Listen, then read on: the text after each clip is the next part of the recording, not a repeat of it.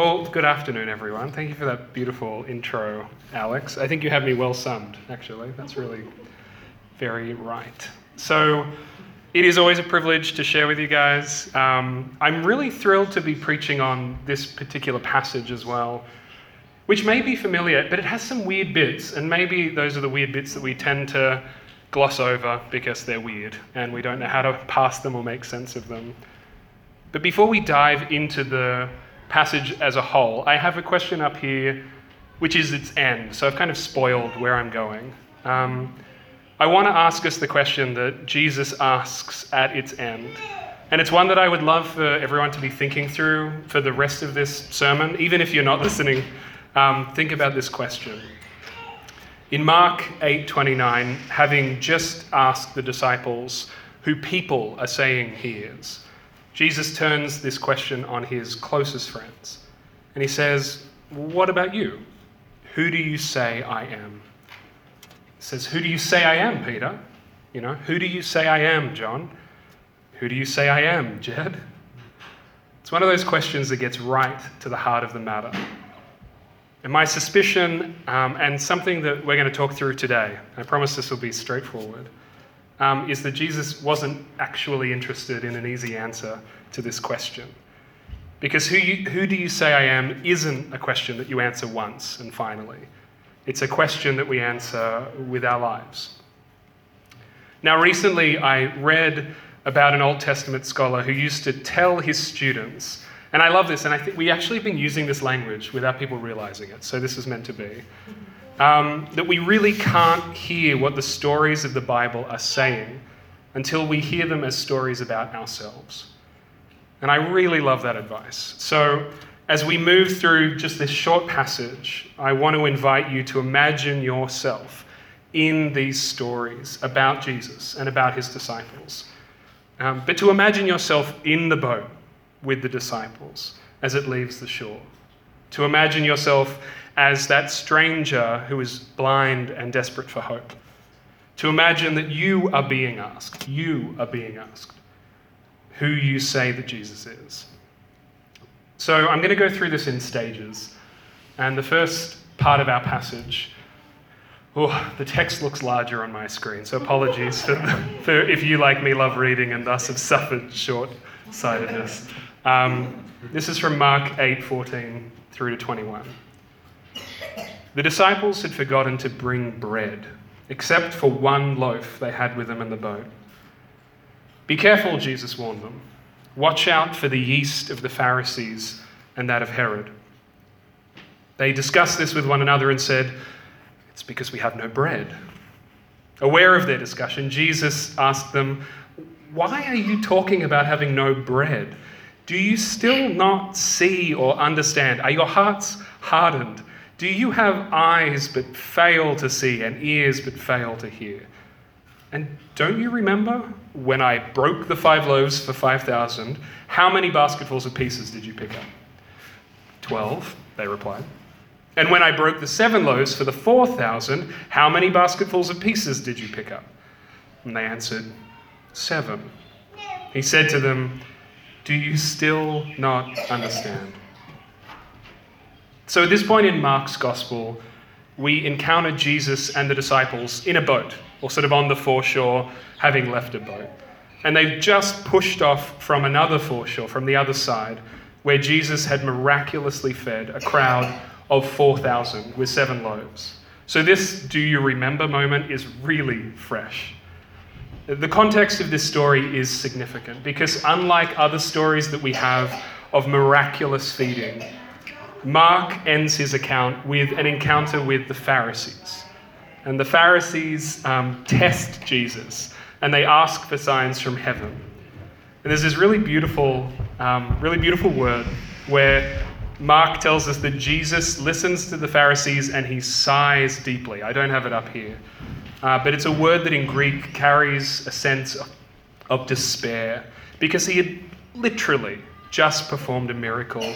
He had met the needs of a starving crowd, and now Jesus is pushed to the brink by a group of nagging Pharisees who want a little bit more evidence of who he is. Just one more sign. So Jesus and the disciples leave. and they jump in a boat and they cross to the other side. Now, I love how human that is, right? Exhausted by the Pharisees' lack of faith, Jesus just gets out of there and flees with a group of friends. Almost immediately, as you can see in our story, Jesus sees that even those that have known him for months, in this case for about a year, are not much better than the Pharisees. I have a little skeleton running across the room. I want to make that a symbol of something, but it's just unsettling. Now, it's ominous more than anything, isn't it? So, just think about this, even with all those baskets of bread, the disciples have forgotten to bring any with them, which is, I said this to Renee, something I'm guilty of, constantly. And my sense is that maybe they just didn't anticipate jumping back in the boat so soon, right? But Jesus did not want to linger with the Pharisees. So one of them just grabs one loaf and they jump into the boat and they push off. Now, Jesus in this passage overhears the disciples and their anxious concerns as they're looking at this single loaf of bread. And he tells them to be careful. He says this really odd thing. He says, "Watch out for the yeast of the Pharisees and that of Herod." Now, remember how I said to imagine yourself in the story. Imagine yourself among the disciples. You've left the site of a miraculous feeding, but now you're breadless, except for just this one loaf, and you're starting to worry about your stomachs. And imagine yourself now as Jesus, and you still have that sense of frustration, having been rattled by the faithlessness of those Pharisees who keep demanding signs but won't listen to the word made flesh among them. This instance, I think, is a moment of classic misunderstanding. See, Jesus warns the disciples about yeast, and I remember, Ains, we did this great experiment where we made yeast, sometimes successfully. And yeast in the New Testament almost always is a sign of corruption and unholiness. And fresh from an encounter with the Pharisees, Jesus is thinking about this, right? He's thinking about stubbornness. And he says to his disciples, faithlessness can ferment in your hearts just like yeast. And the disciples are thinking about that bread, right? And they think, you know what? Jesus must be talking about literal yeast. He's concerned that we have no bread. Who do you say I am? That question reverberates through the gospel, and the disciples, thinking about bread, misunderstand who Jesus is. And he dresses them down, right? He rebukes them in this language that I think many of us have heard before. He says, "Do you still not see or understand? Are your hearts hardened? Do you have eyes but fail to see? Do you have ears but fail to hear?" Now, I think that we, and maybe I sometimes interpret these kinds of passages as if it's just disciples are missing the deep meaning of Jesus, right? As if the disciples should have had those really good answers when he tells them strange parables or asks them difficult questions. But I think in this passage, something about seeing and hearing becomes really clear. Distracted, hungry, forgetful, the disciples just fail to see who Jesus is. And if only they had remembered that miracle of provision maybe a day before, they would have known he's not worried about bread. If they knew him at all, they would know he's not the kind of rabbi that goes around worrying about food. Jesus has just left a group of squabbling Pharisees and he jumps into a boat with his friends who should have known better, and they miss it, like I think we all do. I'm struck in this passage at the desire of Jesus just to be known, right? He wants to be known. He's not hiding himself from his friends, but I think he is disappointed that despite this time together, they still worry that he's going to get angry at them for forgetting bread.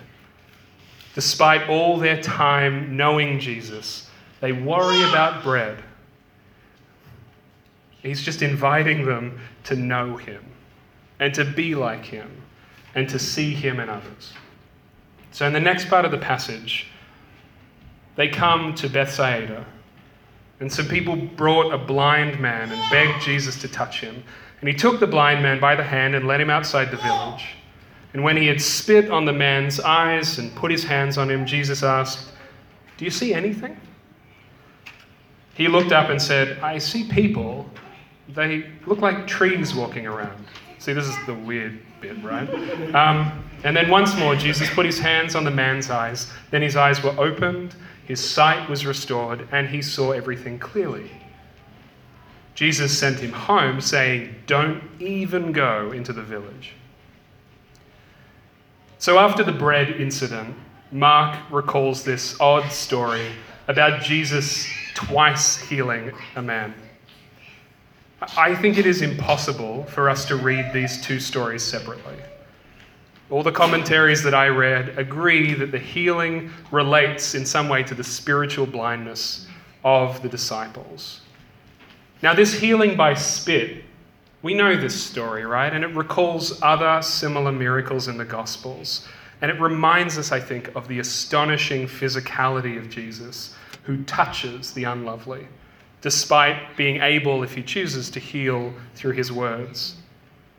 I'm reminded here of something, and this isn't a quote that I have up, something that Frederick Buechner says about the words of Jesus, that the truth of Jesus cannot be fully caught in any expression of the truth in words, but only in the great eloquence and complexity and simplicity of his own life. That is why Jesus doesn't say, "I speak the truth," right? But what does he say?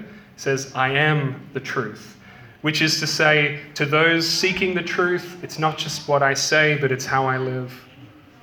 Here, the truth of Jesus in this story is the fact of his touching a blind man's eyes. With the disciples before, the truth of Jesus is that he is a shepherd who will feed his flock. Nowhere else in the gospel does Jesus have to redo a miracle. Doesn't have to do a do-over.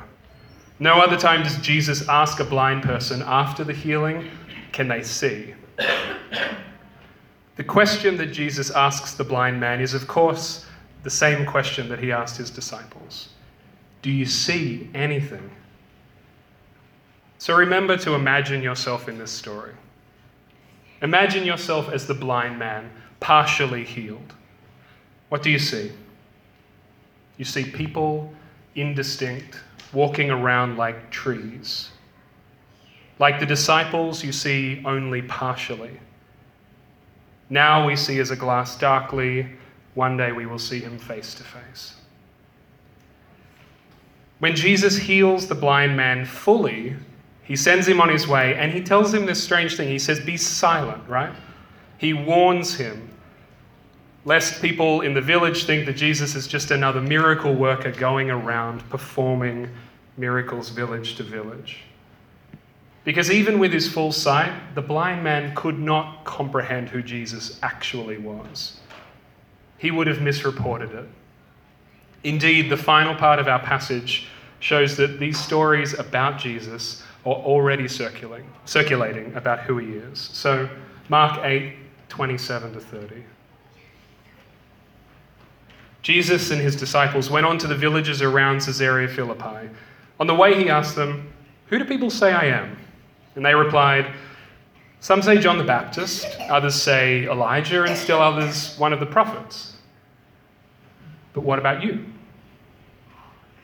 Who do you say I am?" And Peter answered, "You are the Messiah." Jesus warned them not to tell anyone about him. Ends the same way, right?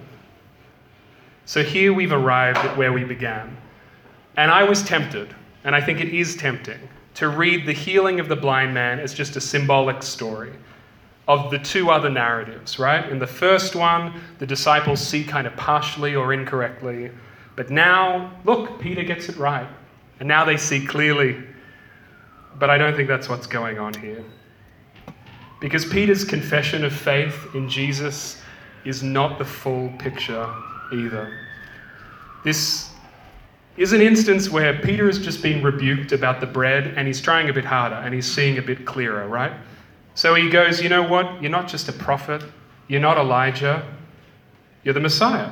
And so Peter answers briskly and readily the question that Jesus asks. Peter is a lot like me sometimes. I'm really keen to get the answer right straight away. Peter offers that answer, and maybe that's our answer too, or maybe that has been our answer in the past. But what do you mean by Messiah? For Peter, the prophesied Messiah was the final anointed one, the true King of Israel, who was going to destroy God's enemies by the word of his mouth, who was going to deliver Jerusalem from the Gentiles, who's going to gather the faithful and rule in justice and glory. That's the popular understanding of the Messiah at this time. And in our passage, Jesus says, don't tell anyone. This is Jesus again needing his disciples to see more clearly. Like the bread, Peter has the wrong idea in his mind. Like the blind man, his vision is blurry and indistinct. There's a few verses later, which I don't have, which are really famous, when Jesus is explaining how he, the Son of Man, is going to suffer and die. And Peter rebukes him. Do you remember this? Of course he does, right? He can't see Jesus for that imagined Messiah in his mind. And in a really famous response, Jesus rebukes him right back and he says, "Get behind me, Satan. You're not seeing straight. Who do you say I am?" Now there is this other moment, and this might come as a surprise to you, where I think Peter sees more clearly, or I think he sees more honestly. It is a famous moment. It is a heartbreaking one. It's that moment of Peter's denial of Jesus. So there is a beautiful story, and this is where I have my Frederick Buechner quote. I've got a bunch of him. And this is a beautiful story that Buechner shares about hearing another preacher, someone called Robert Macfarlane, speak about this denial. And I'm going to just read what Buechner writes here. Macfarlane was talking about St. Peter in any case, how Peter was sitting outside in the high priest's courtyard while Jesus was inside being interrogated.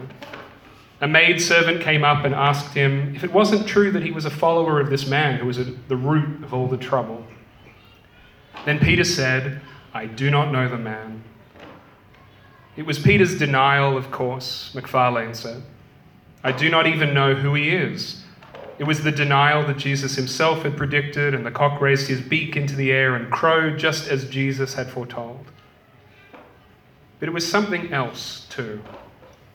It was a denial, but it was also the truth. Peter really did not know who Jesus was, did not really know. And neither do any of us really know who Jesus is either. Beyond all we can find to say about him and believe about him, he remains always beyond our grasp, except maybe once in a while the hem of his garment. We should never forget that. We can love him, we can learn from him, but we can come to know him only by following him, by searching for him in his church, in his gospels, in each other. I think this is the crux of our stories in Mark 8.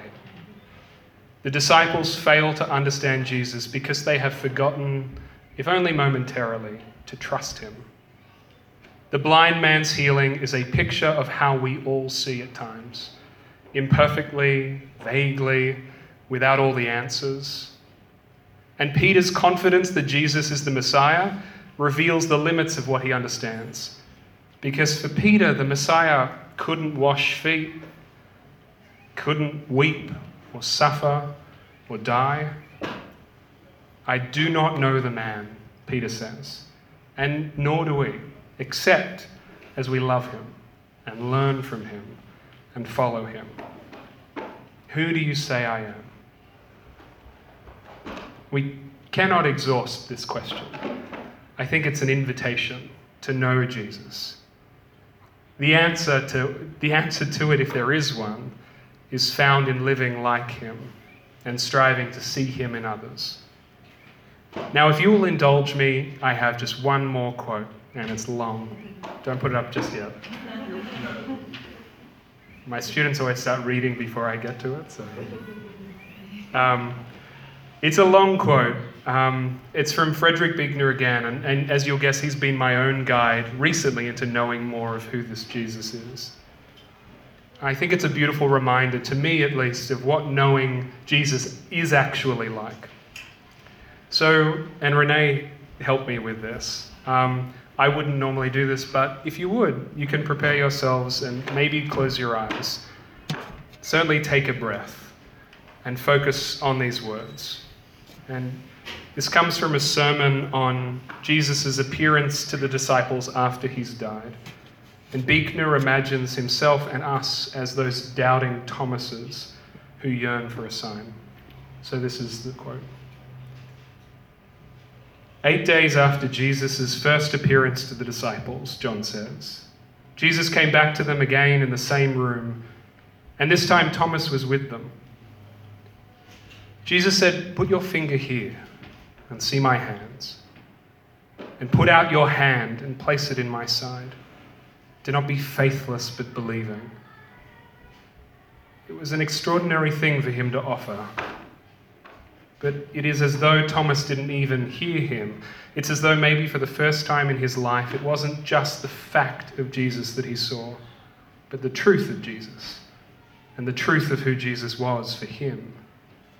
In light of that truth, everything else became suddenly unimportant, and there was no need to touch him with his hands to make sure he was real, because suddenly Thomas was so moved by the reality he was experiencing within himself that all he could do was to say something that I suspect he said in a whisper, "My Lord and my God."